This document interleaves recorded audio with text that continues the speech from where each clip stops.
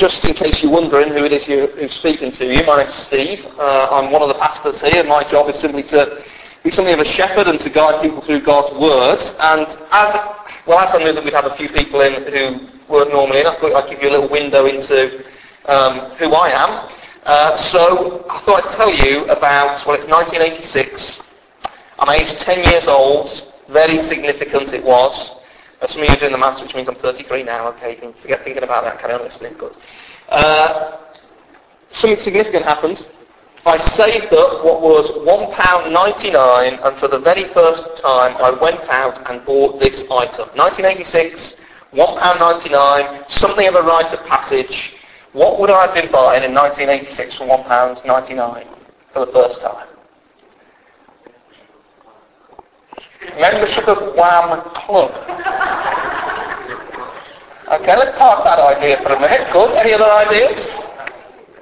What could you get? I'll give you a clue. It's round. Got it from the Asda. Not a record, a single. I bought my very first single. I bought Review 16 sitting there going, a single? What's one of them? It's something you download off iTunes, my love, alright? We used to have these plastic things that look like frisbees, you stick them on this thing needle, scratch, yeah, okay? I bought my very first single, 1986, okay? It wasn't Wham. Any suggestions as to what it might be? Michael Jackson, no, actually it wasn't. He released Bad in 1987, so he didn't release a single in 86. Anyone else? Say again? No, they played City Rollers in their early 80s. Come on, I know your music trivia, will you? I'll give you a clue.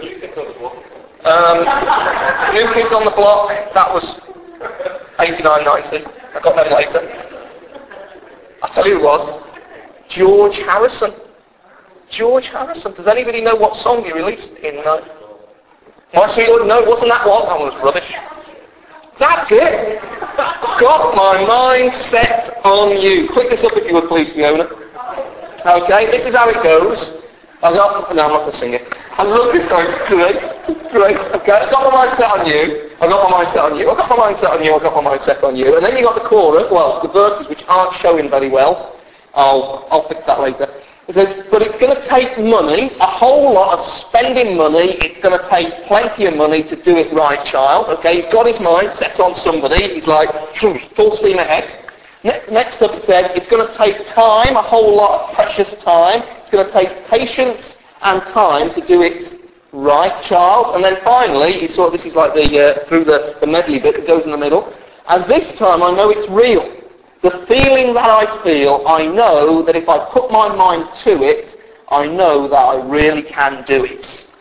Now, why have I picked that? Why have I taken you back to 1986? Why have I embarrassed myself? I'll tell you why. Because that's what a mindset is. That's what, when you have your mind set on something, it's not just about what goes on in the grey cells up here, is it? It's not just about using your intellect. To have a mind set on something, it's a lot deeper than that. It sort of encapsulates your thought life, your passions, your heart, your whole direction, the orientation of the way you're going. And you notice what he did there. As he was singing it, he was showing what a mindset's like. He's planning it. If you've got a mindset towards something, you plan it with that in mind. So he's planning his money. It takes commitment. So he's saying, it's going to take time and it's going to take patience, but I'm going to stick with it. This is the way I'm going. It's the plan I'm set on. It's my mindset. And this is the other thing, is when you've got a mindset, it's the thing that's most real to you. It's the thing that in the morning you wake up thinking about. It's the thing that as you go to bed, you're already planning for the next day. When you've got your mind set on something, when you've got a mindset towards something, it's the thing that feels the most real. Now, I was watching that terrible TV programme last night, Britain's, me and Nathan, we were talking about this night. I said, it should be called Britain's Got Talent, it should be called Britain's Got Problems. But there they were, and you could see how much they had got a mind set on winning as best they can. But that's on the telly, it's closer to home, isn't it? We can have a mindset on things immediate to us.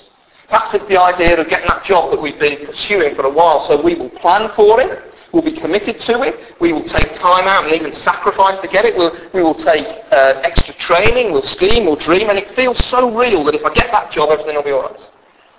Or else it could be, some of you are mums with kids, aren't you? Your mindset is towards them, that's what you're focused on, that's what you're fixed on, so you'll plan to work for their well-being, which is a great thing. You'll be committed which is what we want. We want more and more parents being more and more committed. And your kids are the thing that feels the most real to you. They're the things that, well, if you woke up one morning and they weren't there, you just wouldn't know what to do because your mind's set on them. Perhaps it's the new fella. Sometimes it's getting that new fella, isn't it?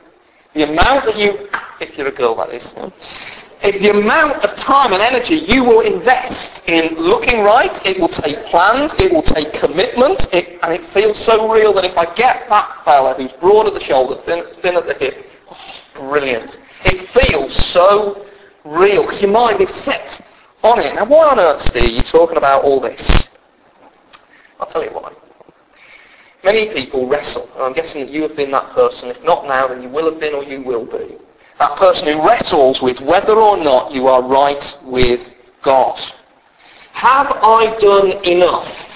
Am I acceptable to God? Am I in with Him? Is He just way off there as a distant judge? One day the Bible tells me I'm going to meet Him and I'll have to face up to Him, but have I done enough? Am I in? Am I above the pass mark or am I below it? And if you've been with us regularly here, you'll know that our hope of trying to do that on our own is futile, useless, and it can't be done. In fact, up to this point in the book of Romans, Paul shouted loudly at us and said, listen, you can't do enough to get yourself acceptable with God. You need Him to do something for you. You cannot get a high enough grade, but He has sent His Son to pay the penalty for our wrong against others and against God, and to break us free from our almost addiction to running away from God and getting as far away from us. He has set us free from the penalty and power of sin. And that's what it means to be a Christian. Somebody who's just trusted that God can do what we cannot do for ourselves. And yet you can still be a Christian and go, oh no! Am I really in with God? I've heard that Jesus stuff and it sounds too good to be true, but well, the reason I struggle with this and the reason I wrestle with this is because I know I've been told that I've been set free to live for Him, but I messed it up again this week. Flew off the handle, went out wasting my money on that thing, said those cruel words to those people, looked at that thing that I know just is so horrible and degrading. And I'm wrestling with it. It seems that I believe that Jesus can be everything I need Him to be, and yet I've messed up again. Or else perhaps for some of you went to the doctors this week and you've heard about how the Lord Jesus He's the one who will defeat sin and death. And you've got that bad news this week that actually your body is giving way on you. And let's face it, only the young people here, you don't realise this, but the second that you get to a certain age you realise that you are on the down escalator all the way. I don't know whether any of you watch really boring commercial TV first thing on a Sunday. It's a terrible thing. I mean, I get up nice and early to prepare for the service, and sometimes I'll just catch the first bit of the news, I'll flick through the channels, and there they all are. I counted 5 separate channel infomercials that were all about everything from essence of beauty to youthful essence to Pilates. I don't know what Pilates are. They sound like some sort of Spanish food, but apparently they're sort of exercises you do to fight the cloud. And there's all these channels saying, no, you can fend off death, you can fend off death, you can fend off death, and yet you and I know, no, you can't. It's a reality. 1 in 1 people die. You don't get out of this life alive. And suddenly you become aware of the fact that although you've trusted Jesus, your body's wasting away. Does that mean I'm not in with God? There's my present failure, and there's the presence of the marks of not being right with God. Does that mean I'm not a believer? Does that mean I'm not in the right place with God? Maybe this Christian gospel message business is a trick and it's not real. And here in this little bit of Romans, Paul is talking to people who have that wrestle and that struggle. And he wants to give them the silver bullet that will help them know once and for all whether or not they are in with God. And guess what? It's got nothing to do with their performance. And guess what? It's got nothing to do with how long their life is. It's got something totally and radically different. Can I know that I am in a right place with God? Yes, says the Apostle Paul who wrote Romans. Here's how. You can tell by what your mind's set on. You can tell by what your mind's set on. You can diagnose where you are spiritually with God by what gets you up in the morning, what makes you tick, what you set your heart on, what you're driving at, what you plan for, what you're committed to, and what feels most real to you. So right now, I realise that some of you came along to support the family for the baptism. Thank you. You're so welcome. I'm really encouraged that you do, but there's a bigger opportunity before you. It's for you to do something of a spiritual diagnosis according to the Bible's way of looking at things to see where you are with the God who made you and loved you. And it's not difficult. It's not like there's sort of like some sort of spectrum or a curve, a rainbow with all the different blending colours. Well, maybe no, dead easy. Even I can get this one. There's only two mindsets to choose from. Okay, and they're both here in this passage. There's only two to choose from. You're either this one or you're that one. There's no in between. There's no fence. There's no sitting on the fence. You are either there or you're there. Everybody in this room, no, everybody on planet Earth right now, that we're not divided ultimately by the colour of our skin or the amount of money in our bank account or what sex or where we live or anything like that. We're divided, according to God, into these two groups, one with one mindset, one with another. And let's see them here, and we'll have a look one at a time, okay? The first, hold on. Change for us if you would. Can you see that at the back? Is it clear enough? I reckon can you turn it to yellow? That work? No, you give me a pain expression. Is that because you don't like yellow or because you can't do it? Okay, well you go for the colour that you like, Fiona. It'll come out polka dot spotted, okay? Okay, two mindsets. Mindset number one is the one set on the sinful nature. Mindset number two is the one set on what the Spirit desires. You're like, hold on, Steve, what on earth do you mean by that? Well, that's why I'm here to help you think about this. Take up your Bibles again. Let me just read it through to you again. Hold on, I'll wait for you to do it. No? That's not working either, is it? I'll just leave it like that. You can see that now. Will that do? Right, okay. Brilliant. Have a look again at your Bible, will you? Can you see the big number 8? Let's go down to number 5. Again, you need to check that this isn't my idea. This is what God has to say. Those who live according to the sinful nature have their minds set on what that nature desires, which is our mindset. But those who live in accordance with the Spirit have their minds set on what the Spirit desires. So what's this first one, this mind set on the sinful nature? Sounds nasty. And the answer is, it is. You see, up to this point, the Apostle Paul has taken us through with a measure of honesty that does us so much good, which I don't think anybody in this room would deny, that within each one of us, and it pops out, shows itself from time to time, there is a dark mass in our hearts which makes us capable of saying and doing, and sometimes we're all thinking the most cruel and ugly and horrible things. Praise God we don't always act those horrible thoughts out. I used to really think I was okay with God because I didn't realise that he knew what was going on in my head. And then I read Psalm 139, which says, I discern your thoughts from afar. And I thought, oh no, I'm stuffed. Because there's this mass inside of me that I'm glad you lot can't see. And you know what? There's a mass inside of you that you're very glad. I tell you, the worst place that a nation or even a person can be in is at that point where you lose the ability to blush and be ashamed of things that you've said, thought and done. Well, thankfully, in the Bible, there's an honesty to say what it is we're really like, and there's this dark mass, and it's called the sinful nature. And then we've seen this horrendous thing that's happened up in the Lake District this week, and you just think, hold on, that shouldn't happen. And in fact, that's the way that the papers have reported it, haven't they? There's this terrible shooting, 12 people dead, a whole stack of others injured, communities just left reeling, and what on earth was this? And the mood of the newspapers is surprised that this can even happen. And yet if you read back through human history, we should be surprised that this thing doesn't happen more often. I'm not asking for it to happen more often. I'm glad that it doesn't. But we shouldn't be surprised, should we? Because we know that within each one of us there is a horrible dark mass. It's called the sinful nature, and it is ugly because it is radically self-centered. The sinful nature, the thing that... maybe we're putting our mind on that even now, is the thing that puts me at the centre of everything. So it turns me inward. And it can be very respectably done. But let me test you. Here we go. Here's your little test as to whether or not the sinful nature is at work in your life, okay? I reckon most of you experienced it as you walked in. This thing going on inside you. So perhaps, as you walked in, you said things quietly to yourself, maybe even subconsciously. Someone noticing me? Somebody going to talk to me? I wonder whether anybody here cares how I feel. Oh, I don't know whether I like this song. Oh, somebody over there, they're better at singing than me. I wonder whether anybody will notice.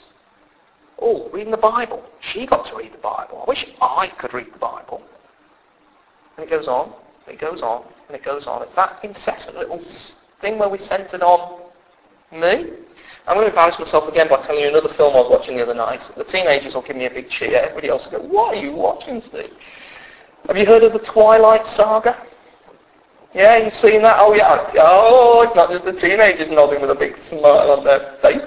So Twilight Saga, as best I can understand this, okay, the Twilight Saga, a nervous 17-year-old girl moves to a new school, an area she doesn't know, and she's very nervous and doesn't like to be seen, but she gets eyes to this rather handsome, dashing fella who's in a group of people who just keep away, him and his family keep away from the rest.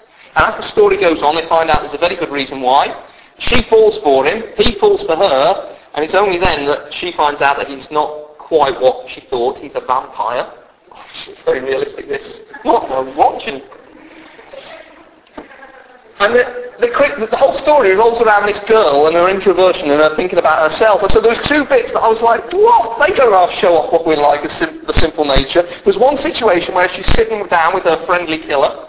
And, you and I would be scared stupid, about to get eaten alive, this pure killing, eating machine who blood is like heroin to him. And he's sitting down calmly in the cafeteria, as a vampire would, and says, do you want to come round to my house to meet your family for tea? Now, you and I, warnings would be up, wouldn't they, perhaps? He talks about all his family members, there's Rosalie and Alice and Emma and all of them, like I said, and then she pipes up and just completely out of the blue, totally blankly, what if they don't like me? And he looks at her and goes, hello, I'm taking you to vampires and you're worried about whether they like you or not. And there's an immediate alarm going off. What's going on in her head and her heart? What does she think of first? She's less worried about getting killed than what people think of her. And then it comes up again. They're sitting in the cafeteria again and he's trying not to eat her alive there and then on the spot. And he says, I've got this power, I can read people's minds, but I can't read your minds. At which point she goes, is there something wrong with me? And he looks at her and laughs in her face and goes, hold on, I've just told you I can read minds and you think you're worried there's something wrong with you? Why? What is going on in that 17-year-old girl, and it could be a 17-year-old boy?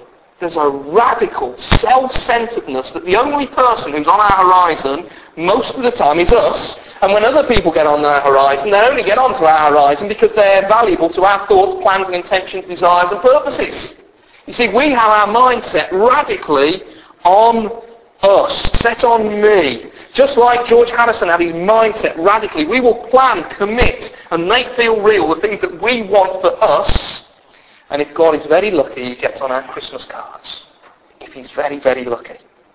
And the trick here is you can be incredibly respectable, you can be incredibly committed, you can be a generally all-round nice person, you can come to church, sit in church for years, and you've got to keep hidden this radical self-centeredness because we're so good at hiding it. Will God go my way? Well, listen to what he has to say until he gets in the way of what I want.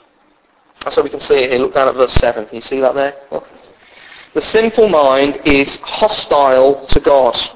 It does not submit to God's law, nor can it do so. Those controlled by the sinful nature cannot please God. It says there in this translation, it says, it's hostile to God. It was literally in the original, is hostility. It's like basically shaking the fist at God. We were made by God to have our mind set on him. So he's the centre, he's the focus, he's the joy, he's the thing that we plan for, commit to, he's the one who is most real in our life. A living relationship with the very author of life sits open to us, and what do? We get obsessed with that job, or that relationship, or that child, or all of which are good things. But we trade down so empty. And in so doing, we insult him and declare him of no value compared with those other things. And so also politely we can say, you are nothing to me. And whenever you do that, you're declaring yourself an enemy of God.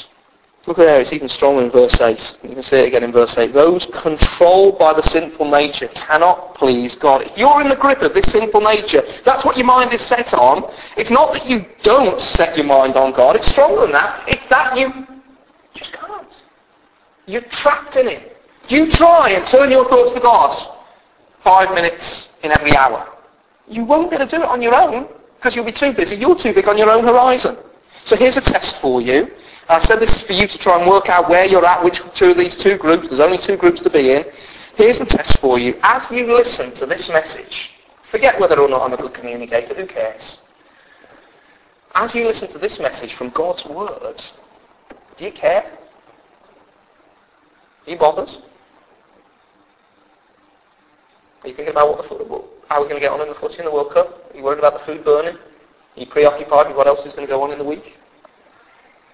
If you're in that place, and that's a really bad sign, because it says that the biggest thing on your horizon isn't God, it's you, or your interests, or the things that are important and valuable to you. I'm not saying there shouldn't be things that are important and valuable to you, but if they take the place of God, then they will kill you.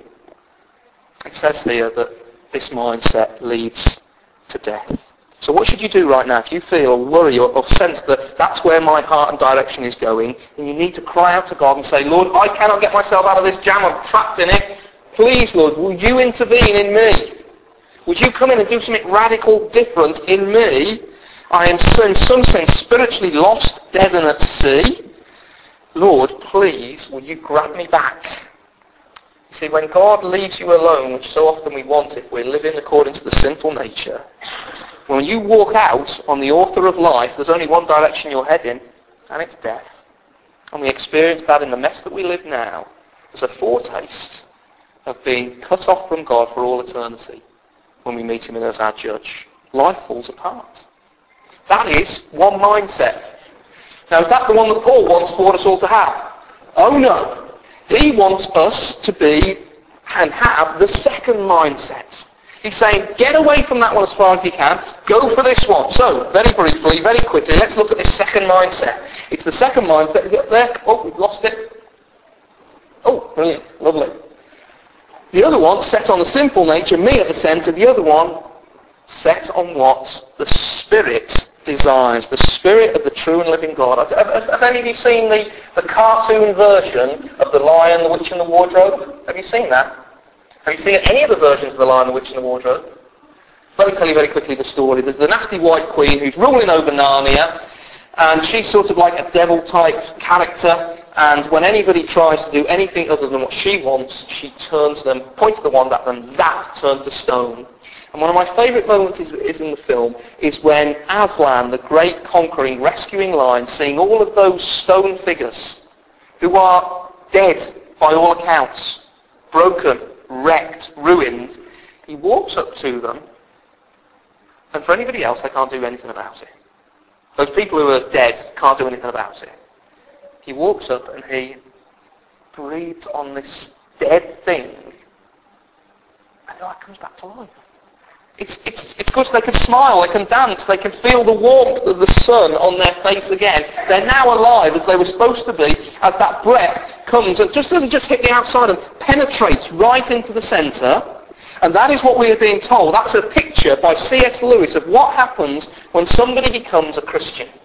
It's not about signing up to a set of beliefs. It's not about sitting still for long enough on a Sunday. It's not because I own the Bible or because I'm born in a Christian country. It's got nothing to do with that. It's because God literally invades into your life. Not on the outside. He invades right into your heart and mind. Have you experienced that? The way that you'll know whether or not God has intervened is he will have changed your mindset. I need to just push this one a little bit further to embarrass myself even further. So I've told you about the CD I bought, I've told you I watched Lion, the Witch and the Wardrobe, I've told you I watched Twilight. Oh, the shame of my family is that we were brought up on Star Trek.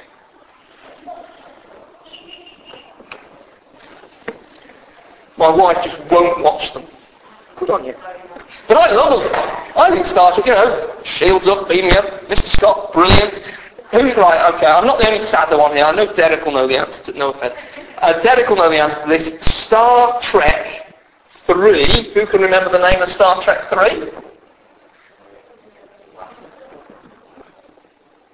I didn't hear you. What did you say? No, that's number 2. You're out the club. The Search for Spock. Right, keep away from the other leper in the building. Brilliant, okay. The Search for Spock. And they go searching for him because he's dead and he's brought back to life. How does that happen? Well, they've come up with this device called the Genesis effect. They shoot this device into like a cave where everything's dead, and there it sort of does its voodoo black magic, and the rocks that are dead and cannot relate to anything suddenly come alive and knit themselves together and grow these beautiful plants. The cave that is totally, or the air that's dead as well, suddenly comes alive and it can feed everything. Suddenly, it's a recreation. The old theologians, when they talk about what happens to somebody when they become a Christian, it's not that simply they start saying, yeah, I agree with that and sing louder in church. They use the language of recreation. It's actually regeneration. The Genesis effect wasn't brought up and thought up by Star Trek, thank goodness. It's taken straight out of Romans chapter 8, where God invades a life and brings life where there is death, life from lifelessness, so that, and this is the way to check whether it's happened to you, your plans, like George Harrison, totally radically changed. Your commitments. What feels most real to you is now the love of God. Your old plans, your direction of your life, you had things that you had set on, determined to go for, but now it has been totally and radically changed. You want His plans for you. So a Christian will say, Lord, I don't know where you're going to lead me. And to be honest with you, I almost don't care, because I know that if you are leading me, then I will be okay. Take me, Lord, as I am. I'm not much. I want your plans. I want your commitment to me, Lord. I know how you've sent your Son to die on a cross, to pay the penalty for my sin, to break the power of my sin, so that now I can be right with God, and nothing I can do can even wreck that. Nothing anybody else can do can wreck that. I'm yours. I now belong to you. Other people may say I'm worthless, but you even spilt your blood so that you could have me. I'm valuable. I belong to you.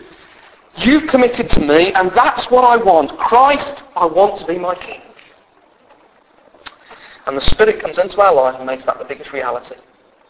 So that it used to be that you were crushed when a boss or a colleague or a neighbour said something cruel to you. It would crush you because that was your biggest reality. But now you say, do you know, that hurts? But it doesn't crush me, because Jesus Christ is my reality. I'm His.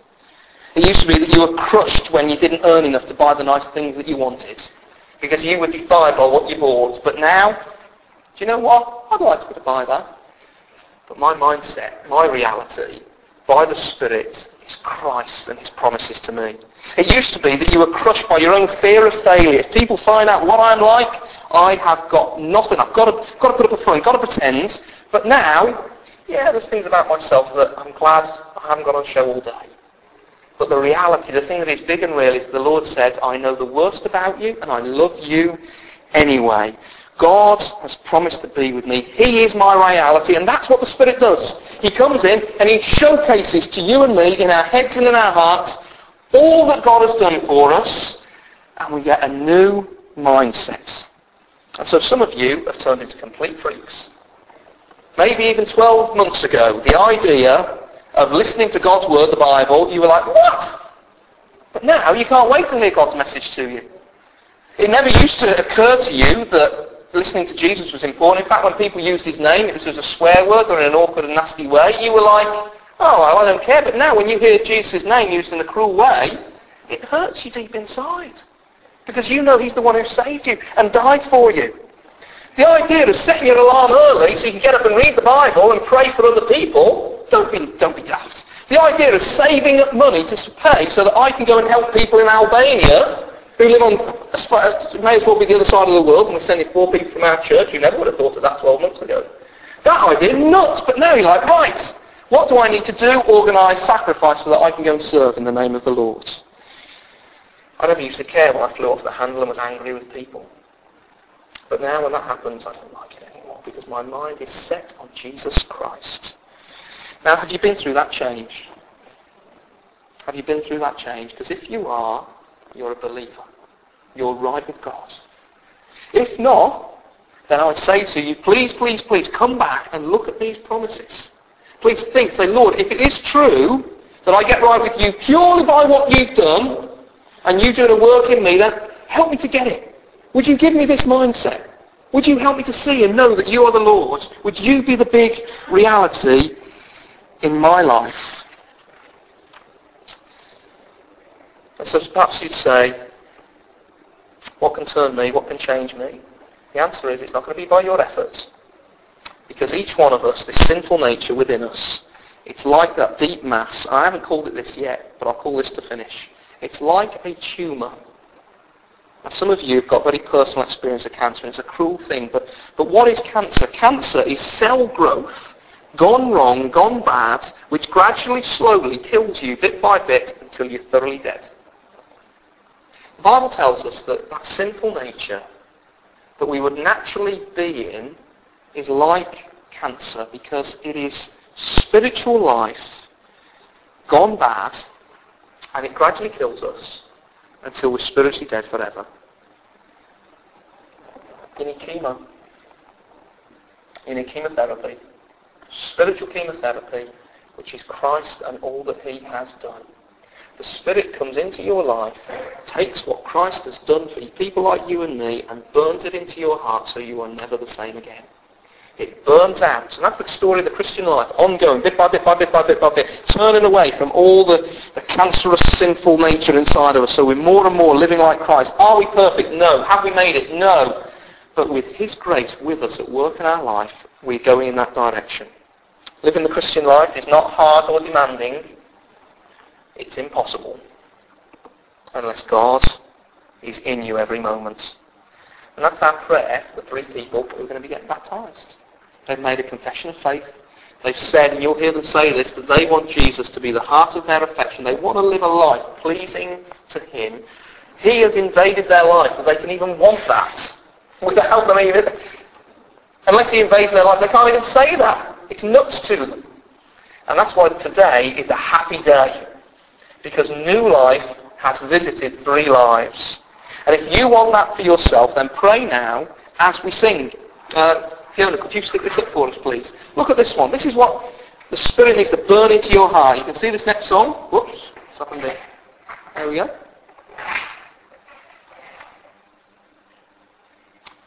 There you go. Before the throne of God above, I have a strong, a perfect plea, because I'm dead good and God should love me. Is that what it says? Oh no. I have a great high priest whose name is love, who ever lives and pleads for me. It's through Jesus Christ. Next click if you would please. My name is written on his hands, my name is hidden in his heart. I know that while he stands, no power can force me to depart. In other words, I'm in through Jesus. Hold that up in front of your eyes. The Spirit will take that and burn that into your life, and you'll never be the same again. Shall we stand and sing together?